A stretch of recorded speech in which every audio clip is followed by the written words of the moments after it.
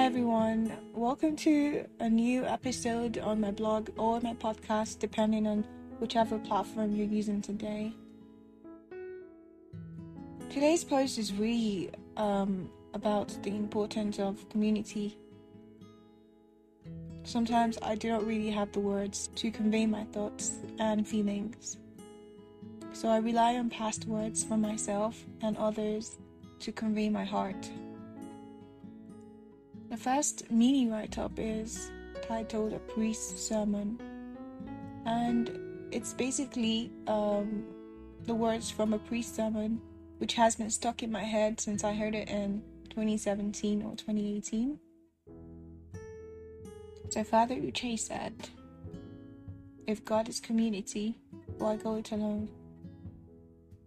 And these words really struck a chord within me.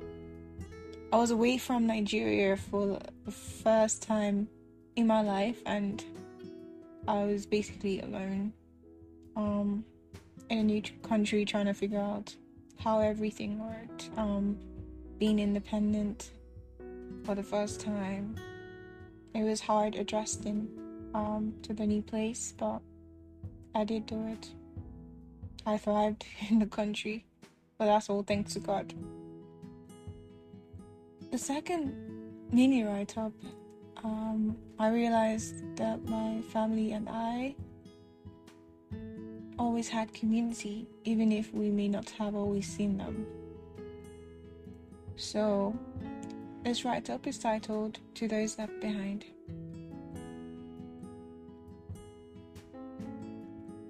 I attended a midweek prayer session in Clubhouse, and one of the speakers while praying said some words for the people who passed away.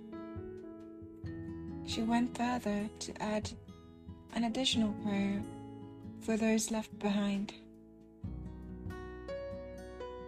Maybe I have heard this line in prayers a million times before. However, at that midweek prayer session, it felt like the first time I had heard the prayer for the ones left behind.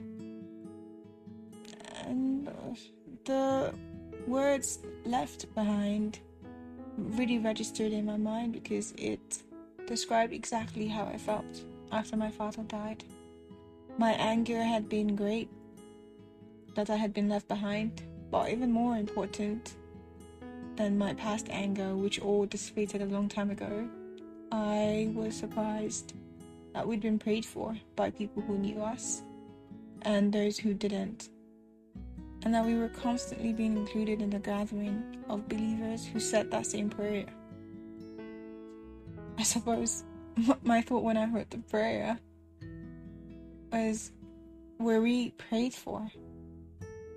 I could just imagine in that moment just how much my family was boasted by these prayers, by No Faces, even when we could have been defeated. And I feel like it's very powerful. I am grateful to have had the support of all who said that prayer, and I am humbled at the immensity of the community that is found within the church. In the third mini write-up, I indulge in retrospection on the importance of having your own community, even more important when you are having a bad time. It's titled Isolation. People are peculiar when they say because they're going through it, they cannot make the required effort to keep relationships going. Just a basic contact to say hello. I have been through it, and by it I mean periods of mental incapacity. I think in all of it, through all of my internal cries for help, it was my isolation that killed me most. To wrap up today's post, I am reminded of the words of Albania C. Eugene when he spoke of Sophie's relationships. He likened the relationship that God calls us to have with Him as one which is intimate, and draws a parallel to the type of relationship He would prefer to have with His own community. There is reciprocity and intimacy, true intimacy that is, which asks of us to be vulnerable with each other. I am reminded as well of a conclusion I made about Jesus from reading the book of Mark. Jesus was okay being vulnerable, regardless of being all-knowing. He could definitely see who was against him, who was for him. He was pretty much vulnerable with all his friends, all 12 of them, including Judas.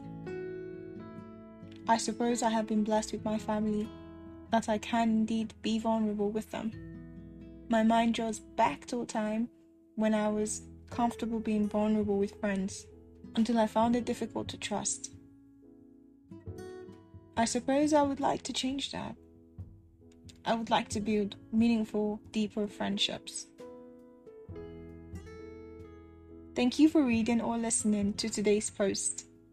Remember to like this post and share it with your friends if you enjoyed it.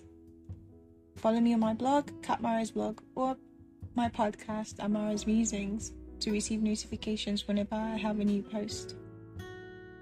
Let it be until we meet again, or Kadi, as it is said in Igbo.